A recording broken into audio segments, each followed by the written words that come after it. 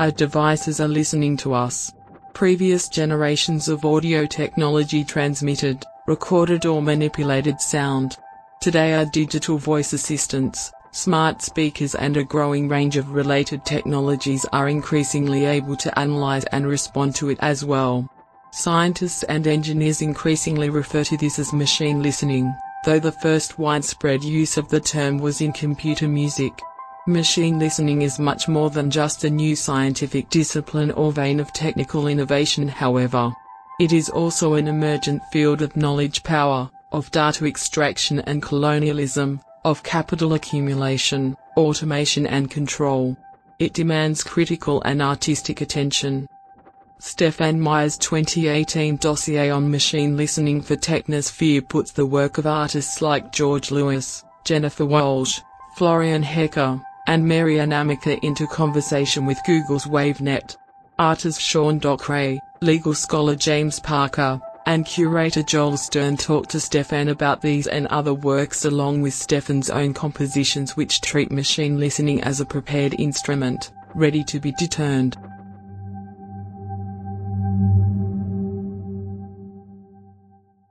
Well, Stefan, would you maybe just begin by introducing yourself, however makes sense for you? Yeah, sure. Yeah. So, I'm Stefan Meyer. I'm a composer, primarily of electronic music. I'm born and raised in Vancouver, Canada, which is where I am right now. I was in Berlin for a little bit working as a composer, and then I studied in the States, and now I teach at Simon Fraser University here in Vancouver. I teach electronic music. I kind of work between the experimental electronic music world, contemporary classical music, and then multimedia installation. What kind of unifies all of it is examination of both emergent and historical sound technologies. And in that, I try to highlight kind of material instability or unruliness. And I'm really interested in kind of mapping the flows of kind of chaotic sonic matter. And in that mapping, I'm always trying to uncover alternate modes of both authorship and listening practices possible within the specific technologically mediated situation. Yeah, I guess for me, like really one of the primary departure points for my work is this idea of the prepared instrument. I'm trained as a classical composer primarily. And yeah, all of my work is always kind of trying to investigate the specificity of the technical apparatus itself, and then trying to coax out a certain kind of logic, a certain kind of strangeness, and attending to the specificity of that. So the reason why I bring up prepared instruments is just because that's kind of been an ongoing fixation of mine. So, John Cage puts bolts and various objects into piano strings and defamiliarizes this kind of like historically wrought instrument such that, it creates this kind of a sound which, he was aspiring to make it sound like a gamelan orchestra. And there's a long history of preparing instruments, kind of tinkering with instruments and dealing with like the technical possibilities of an instrument to bring out kind of like a, let's say, repressed character of that instrument or transforming it to something else. And I guess for me, that's kind of like a primary point of departure, regardless of what I'm doing. And like I say, that manifests itself in a variety of different contexts. Like I have a classical music practice, like I write for ensembles quite regularly, and then I do a lot of improvised electronics, and then I do these kind of increasingly larger scale multimedia installations. Stefan, could you just expand a little bit on sort of the idea of machine listening as a kind of prepared instrument? Machine listening as something that can be instrumentalized by a composer. Yeah, sure, happily. I guess, yeah, much like, in parallel to the idea that I was talking about with the piano, I'm with these machine listening tools, I'm really interested in kind of deturning the technical possibility space that's kind of given to me and trying to place these tools in contexts where the kind of like latent unruliness can kind of come out. So for me, oftentimes I'm using these technical objects as kind of black boxes, which then I place into specific contexts that are really outside of where they were designed for. So using speech synthesizers, but not speaking to them, in the way that they were designed, but rather, having them converse with, I don't know, like a soundscape even, or just, I mean, in the case of the what I speak about in the dossier, this idea of just kind of letting the speech synthesizer just kind of generate its glosses. I mean, sometimes I'm also actually intervening with the code. So I work with technologists who will possibly mistrain a neural network. That's what I did in a recent project, this Deviant Chain project, where we mistrained a speech synthesizer such that it generated its own language based on its kind of incomplete training. And for me, I really see that as being parallel to this logic of taking kind of a ready-made, a cello, a piano or something, and then trying to remove it from its context such that then it starts to do something else. But again, always specific to the technical possibilities that are afforded. Like, I'm not really interested in kind of like fanciful alteration. I'm interested in actually investigating what's going on under the hood, if that makes sense. Thinking about under the hood and speech synthesizers, your curatorial essay begins with a discussion of WaveNet. And I was just wondering if you could talk a little bit about what it is about WaveNet that sort of interests you, and how WaveNet kind of acts as this entry point into your particular interest in machine listening.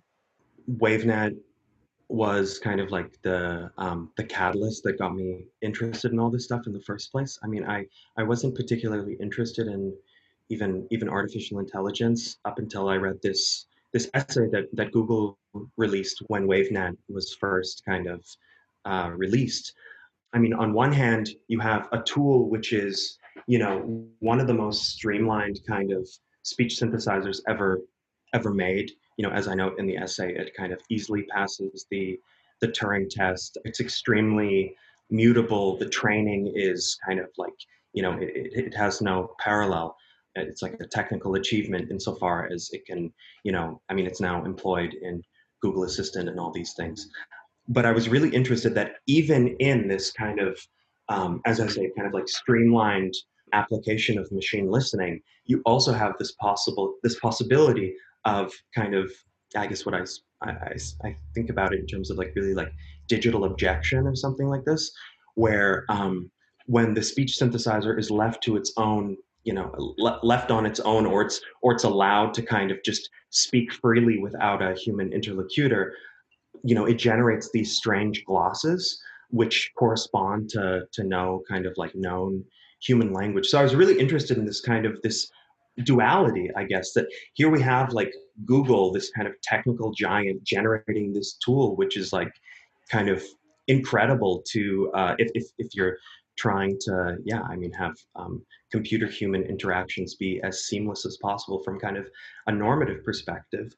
But then at the same time, with the same code, you have this strangeness which can kind of come up to the surface. And so I was really interested in kind of like parsing out how to reconcile that ambivalence, that paradox. I guess the technology's oscillation between like, its technical constitution, which is capable of both realism and objection, and then also what we've projected onto it as being this kind of the voice of Google Assistant. And so, I guess for me in the dossier, that's a really central paradox, the oscillation between rational objectivity and then a projected subject position, which is kind of never really fully congruous, if that makes sense. So WaveNet really seemed like a really good starting point for speaking about a lot of the artists that I was interested in curating, especially somebody like George Lewis, whose work I think really deals with a lot of these ideas, at least implicitly. I'd love for you to draw out that connection between machine listening and music a little, or composition, or a little bit further, because it really comes through in the dossier that a lot of artists musicians who've been working with machine listening and for a very long time, And as far as I can tell, relatively early stage in the project, it's really in musical context that the phrase machine listening starts to be taken up and used regularly as a result, I think, of Robert Rowe's book, Interactive Music Systems, in the 90s. But you're also tracing that we shouldn't get sort of bogged down in the word, or the phrase, because obviously somebody like George Lewis is working much earlier than that, and you discuss other artists too. Could you say a little bit about the history of machine listening techniques in music and the relationship between those two fields, to the extent that they're different fields at all? And also like the methods, because what you were describing in terms of détournement is not, on my rudimentary understanding of George Lewis, exactly what he's trying to do with the machine listening systems he's working with. So yeah, that's a very open-ended question, but I just wondered. Yeah, it is, and it's kind of difficult to speak to in some ways, because like I'm thinking about machine listening both in the context of applied artificial intelligence, but then also in a broader way. And as you know, like George Lewis, though I think that he anticipates a lot of the things that I'm interested in that apply specifically to AI stuff. I mean, he hasn't really worked with like neural networks at all. I mean, that was technology that wasn't really at his disposal at the time. He's using machine listening in more of like kind of a broader sense. I'll speak a little bit to the history of the uses of specific kind of I guess you're right. With Rowe, it's more about like interactivity is really the crux of the matter. And I think that you're right that I mean after you sent that email, I kind of I looked through some of my resources, and it seems like that really is one of the earliest examples of that. So it's a fairly recent phenomena, but it's a very old. There are other things that are in the history of electronic music which are anticipate a lot of these ideas that I mean go back even to the 60s. I think about somebody like Xenakis, where Yanis Xenakis, the Greek composer, and his use of these like kind of highly formalized mathematical systems that were influenced by kind of ideas of human listening, and then kind of allowing those algorithmic systems to basically generate these extremely kind of incomprehensible, jarring compositions. And this is you can also speak about somebody like David Tudor, who's doing something similar, or Subotnick. In terms of really like the first person who's using proto machine listening software, I mean, I would say that it is George Lewis, where it's like a live interactive system where you have kind of machine which is actively responding to input which is coming out and then changing its behavior based on that. I mean, after Rainbow Family, which is where the first software was developed, he created a system called Voyager, which I believe does start to use kind of more, at least its most current iteration, has some machine listening underlying it. Yeah, so I would say that he's kind of like a major kind of, he anticipates a lot of the things that we're seeing now with like, Holly Herndon and Empty Set and Jennifer Walsh and all these people. So I guess my answer is that George Lewis really is this kind of like central figure. It's hard to generalize about what's actually going on like under the hood, because the technology has changed so much. And frankly, I'm not a computer scientist or even a music technologist to really speak to that history with really any depth, I guess. Placing machine listening into a history of sort of proto-machine listening is really an important thing to do, at the same time as retaining some kind of specificity. I mean, could you maybe talk through some of the different artists' works that you gather in the dossier and some of the different things they're doing with machine listening or proto-machine listening? So you've already mentioned Rainbow Family by George Lewis, but is there sort of another good entry point into the dossier for you? Yeah, sure. I think that Jennifer Walsh's entry, which is Ultrachunk, which she worked with the technologist artist Memo Atkin, who's kind of like a deep learning guru guy. I think that like Jenny's contribution is kind of, in a way, I mean, her and Florian are the only artists in the dossier. Florian Hecker are the only artists in the dossier who are working specifically with kind of like deep learning machine listening software. Her work is really fascinating in my mind, especially in light of like this conversation of like functional utility and then kind of objection, where she improvised for many months and kind of cataloged these improvisations, and then Machine Listener was basically trained on all of her improvisations. So it was this kind of like this musical subconscious or something like this, which then she improvises with in real time.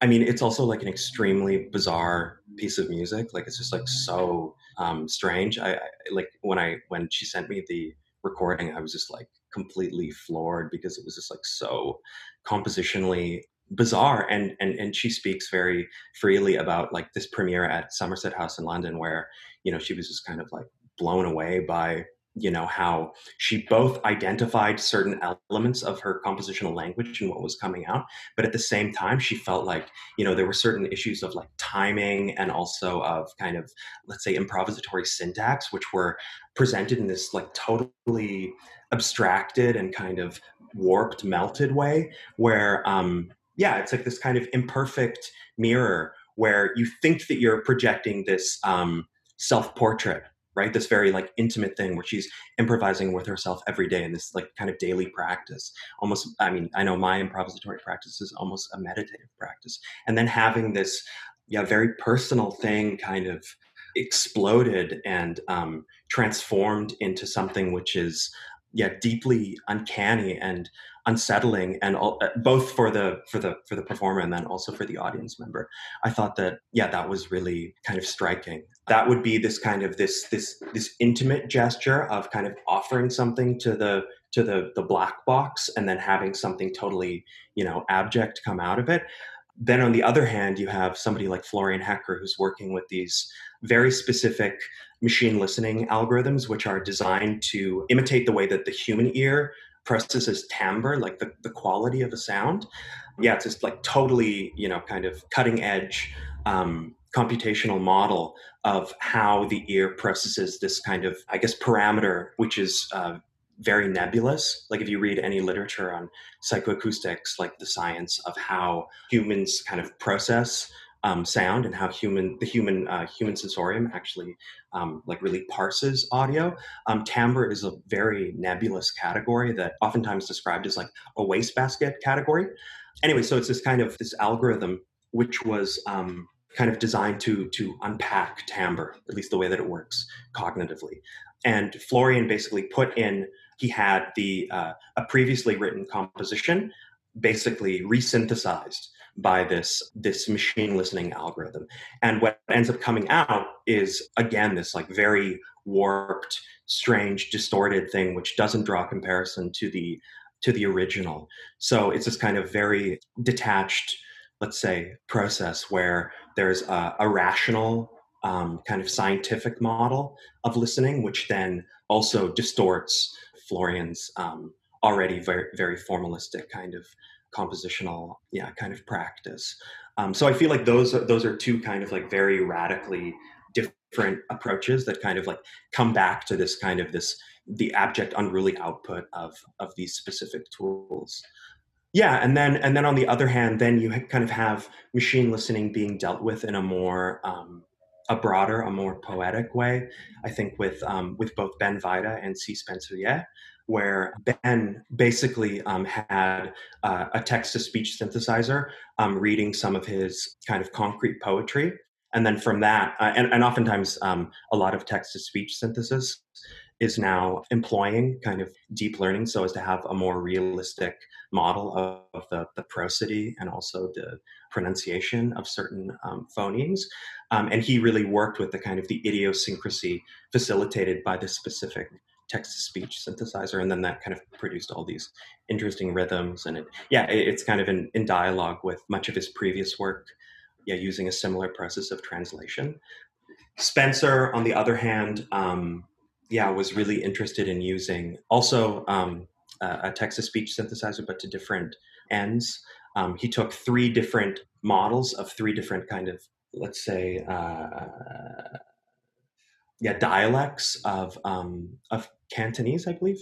It's Cantonese, which, also the model was based in machine listening.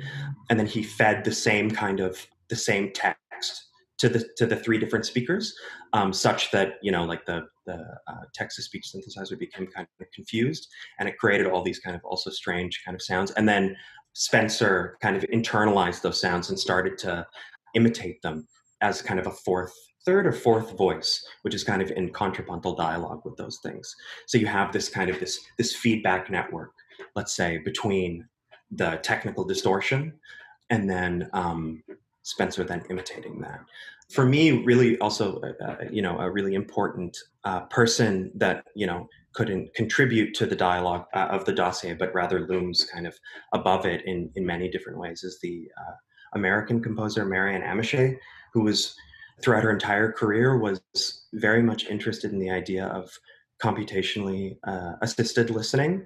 So using like different, she was kind of a devotee to people like Ballard and like J.G. Ballard and like Stanislaw Lem, and she was kind of interested in different futures where humans would be able to use different programs such that they would be able to hear like as a different animal. So have a program which can make you hear as a whale, or can make you hear Beethoven underwater, or hear Beethoven, the same Beethoven symphony, under the atmospheres of like, kind of like the Cambrian period or something like this. So that's something that she wrote about a lot.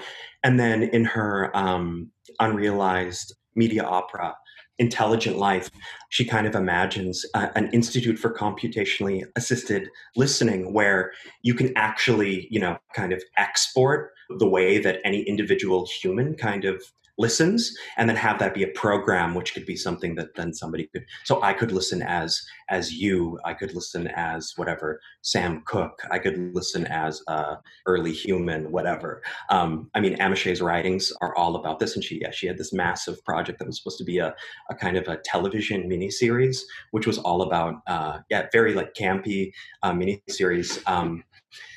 Where this institute is kind of grappling with the epistemological issues of experiencing sound as an other. And so Amy Simony, the American musicologist, she writes a little bit about the context that this work was coming out of. One thing about Marianne is that, basically everybody who participated in the dossier is at least deeply influenced by Marianne or knew her in the case of George. Florian Hecker's work is really kind of, I think, a continuation in many ways of Amichet's project of kind of, literally trying to use technology to kind of like listen in kind of a different way. Yeah, I could speak about the others as well, if you like. Oh yeah, Terry Tamelitz. Yeah, Terry Tamelitz is presented the liner notes from a record that he did, I guess, in the 90s. Terry's work has never worked with machine listening software specifically, but was really, it's a record that came out on this kind of like glitch label, Mille Plateau, in the 90s. And Terry's really fascinated by this idea of specific technologies having an understanding of a normative human underlying them, and then using technology to kind of distort that image. So, basically, in a couple of Terry's records, there are a number of different source materials which are oftentimes like very charged in terms of like the gender politics underlying the material that's employed, which are then kind of destroyed or made kind of unruly through these different technical operations.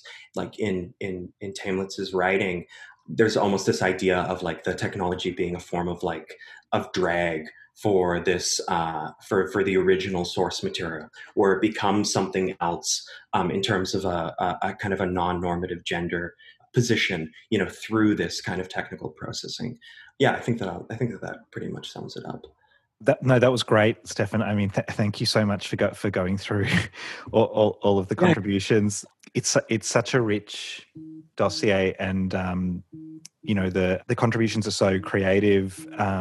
It sort of was occurring to me as you were describing them one after the other, that sort of so many of them kind of hinge on this dissonance between the kind of the human and the machine, and or the sort of original and the reproduction, and the sort of human qualities as the sort of I guess the machine and the human both have a certain sort of excess that gets reproduced in the work, Mm-hmm. the kind of the element that's kind of incommensurate, to both. It sort of does seem like one of the artistic projects around machine listening is to sort of continually point to that incommensurable difference, which is often, the project of, let's say, the companies, the big tech companies producing machine listening, is possibly to kind of obliterate that difference, or at least to sort of make the human subject somehow indistinguishable, let's say, from the voice assistant. And one of the feedback that we got from Unsound on our sort of initial, essay was that it was sort of quite, pessimistic and critical, and sort of focusing on a certain sort of techno-politics that's always already captured by capital, and is, in a way, leaves us sort of needing to work against machine listening. So the title of the first Zoom sort of session we proposed was Against the Coming World of Listening Machines. And I'm just sort of wondering how you feel about those, utopian and dystopian kind of horizons. I think, one of the great things about the works that you described is the imagination is sort of put to work in, really positive ways. These technologies are not taken as sort of intrinsically repressive, but sort of as platforms for some kind of, if not emancipatory, at least unruly, as you've put a kind of expression. So I wonder if you could say something about your sense of the politics of machine listening across this sort of spectrum, from the utopian to the dystopian horizons of it. Yeah, I think that for me, a really important distinction to be made when speaking about any technology is the distinction between like the utility of a technology and then its technical operational logic, like the operational logic which is underlying it. And that's something that I'm very much influenced by the thought of Gilbert Simondon, especially the way that, he distinguishes between how a technology is used within a certain cultural context and then what the machine is actually doing. And Simondon, speaks about, kind of the alienation of subjugated peoples to the machines in terms of not really being able to understand how that technology can actually behave or can be used in ways that are in contrast to utility. I mean, I was being a little bit, I think, provocative, let's say, in the dossier by not speaking very much to the very insidious uses that you just spoke of in terms of like kind of the vested interests of of tech companies and then also governments. I mean, there's a lot of vital work that I know that you guys are in dialogue with, and that speaks to that. I suppose what I was interested in doing was kind of just drawing attention to the fact that much, especially in the history of electronic music more generally, there's been a long history of people who've been on kind of the outskirts of experimental music, who have been using technologies that are designed to do a specific thing, especially technologies that are designed by the industrial military complex, especially in the context of like the vocoder, and then kind of discovering something else. And there being this, as you said, I like this term of like thinking about the excessiveness both of technical activity, of rationality, and also of like the design of a specific tool. One can even think of like, it's like, I mean, the dawn of like, house and techno, and of course like acid house. I mean, it really comes from taking a tool that was supposed to be used for like dad rock bands to kind of like jam to, and then discovering that there's this entirely there's a new world. There's both in terms of like aesthetics and in terms of like kind of the sociality that emerged around this specific kind of music. So I guess I'm like, to go to the question of or the duality, let's say, between like the techno pessimists and the technophiles. I'm totally agnostic. All what I'm interested in is trying to attend to the specificity of the technical object that we're working with, and trying to then understand, what's actually going on, even if it's a black box. Like in the context of a machine listening algorithm that's driven by deep learning, I mean, it's literally it's an incomprehensible space. It's a n-dimensional space of statistical inference that many of the people who are training these things like don't even really understand what's going on under the hood. For me, I guess what's interesting is, yeah, trying to find the specific tools that will then be able to offer a deterrent. There are machine listening softwares that are so trained and so functional that, like the only thing that they can do outside of, the thing that they're designed for in the case of WaveNet is make this incomprehensible babble. For me, that is a source of at least some sort of potential. Emancipatory potential, I don't know, but at least there are cracks, And for me, a really important theorist in thinking about all these things is Benjamin Bratton, and his thought around synthetic sensation, and how, yeah, there's an accidental kind of, let's say, I mean, the way that I interpret is almost this kind of like machinic alterity, which is present in certain emergent superstructures in digital technology, which actually might project elsewhere than the kind of Silicon Valley ideologues who are, kind of extracting the hell out of all of us. And for me, that's at least cause for some sort of positivity. But nevertheless, I would say that it's always specific to, the technology that we're speaking of. It depends how it was trained. Like, for me, I mean, in my own work, oftentimes I'm working with unsupervised learning.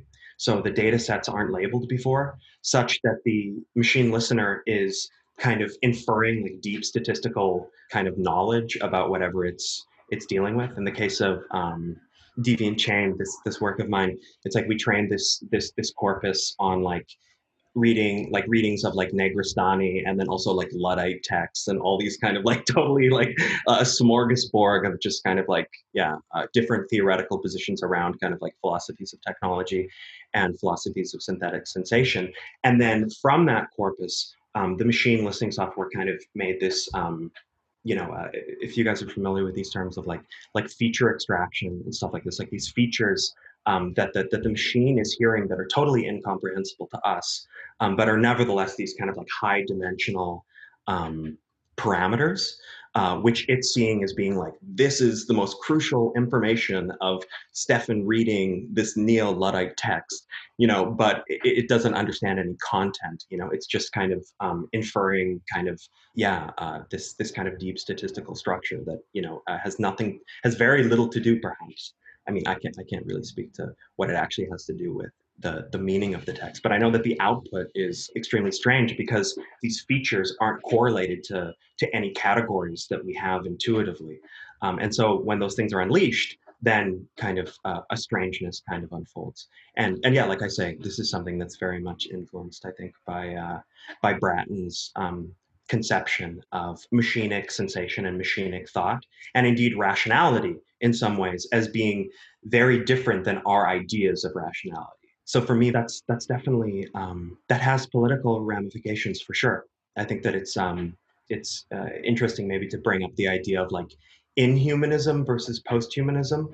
Like I'm very much interested in this idea of like taking like a rational system, a rational technical system, and not seeing like how I can interface it with my body or something like this in this kind of post-human context, but rather push the technology as far as it will go in terms of what it actually does, and then seeing what happens. So there's this humanist self-portrait, which is projected onto the technical activity, but then the technical activity goes elsewhere. And I would see that as being kind of like parallel to this neo-Copernican sensibility that like maybe rational activity might be facilitating, where it projects us elsewhere than we thought, if that makes sense. And for me, that's an intrinsically political thing, insofar as it's questioning this the rigidity, the givenness of the human that we started with. I mean, will that be unleashed? Will the possibility of that be unleashed in terms of the way that these technologies are being developed? Probably not by Facebook, that's for sure. But like I say, this is one of the reasons why I brought up Google WaveNet as well. It's like, even with this kind of like hegemonic, kind of force behind it, there's still kind of some sort of line of flight, which is possible. This is a stupid thing to say, but I was just going to say that, Skynet didn't know what they were producing either. So why should WaveNet? But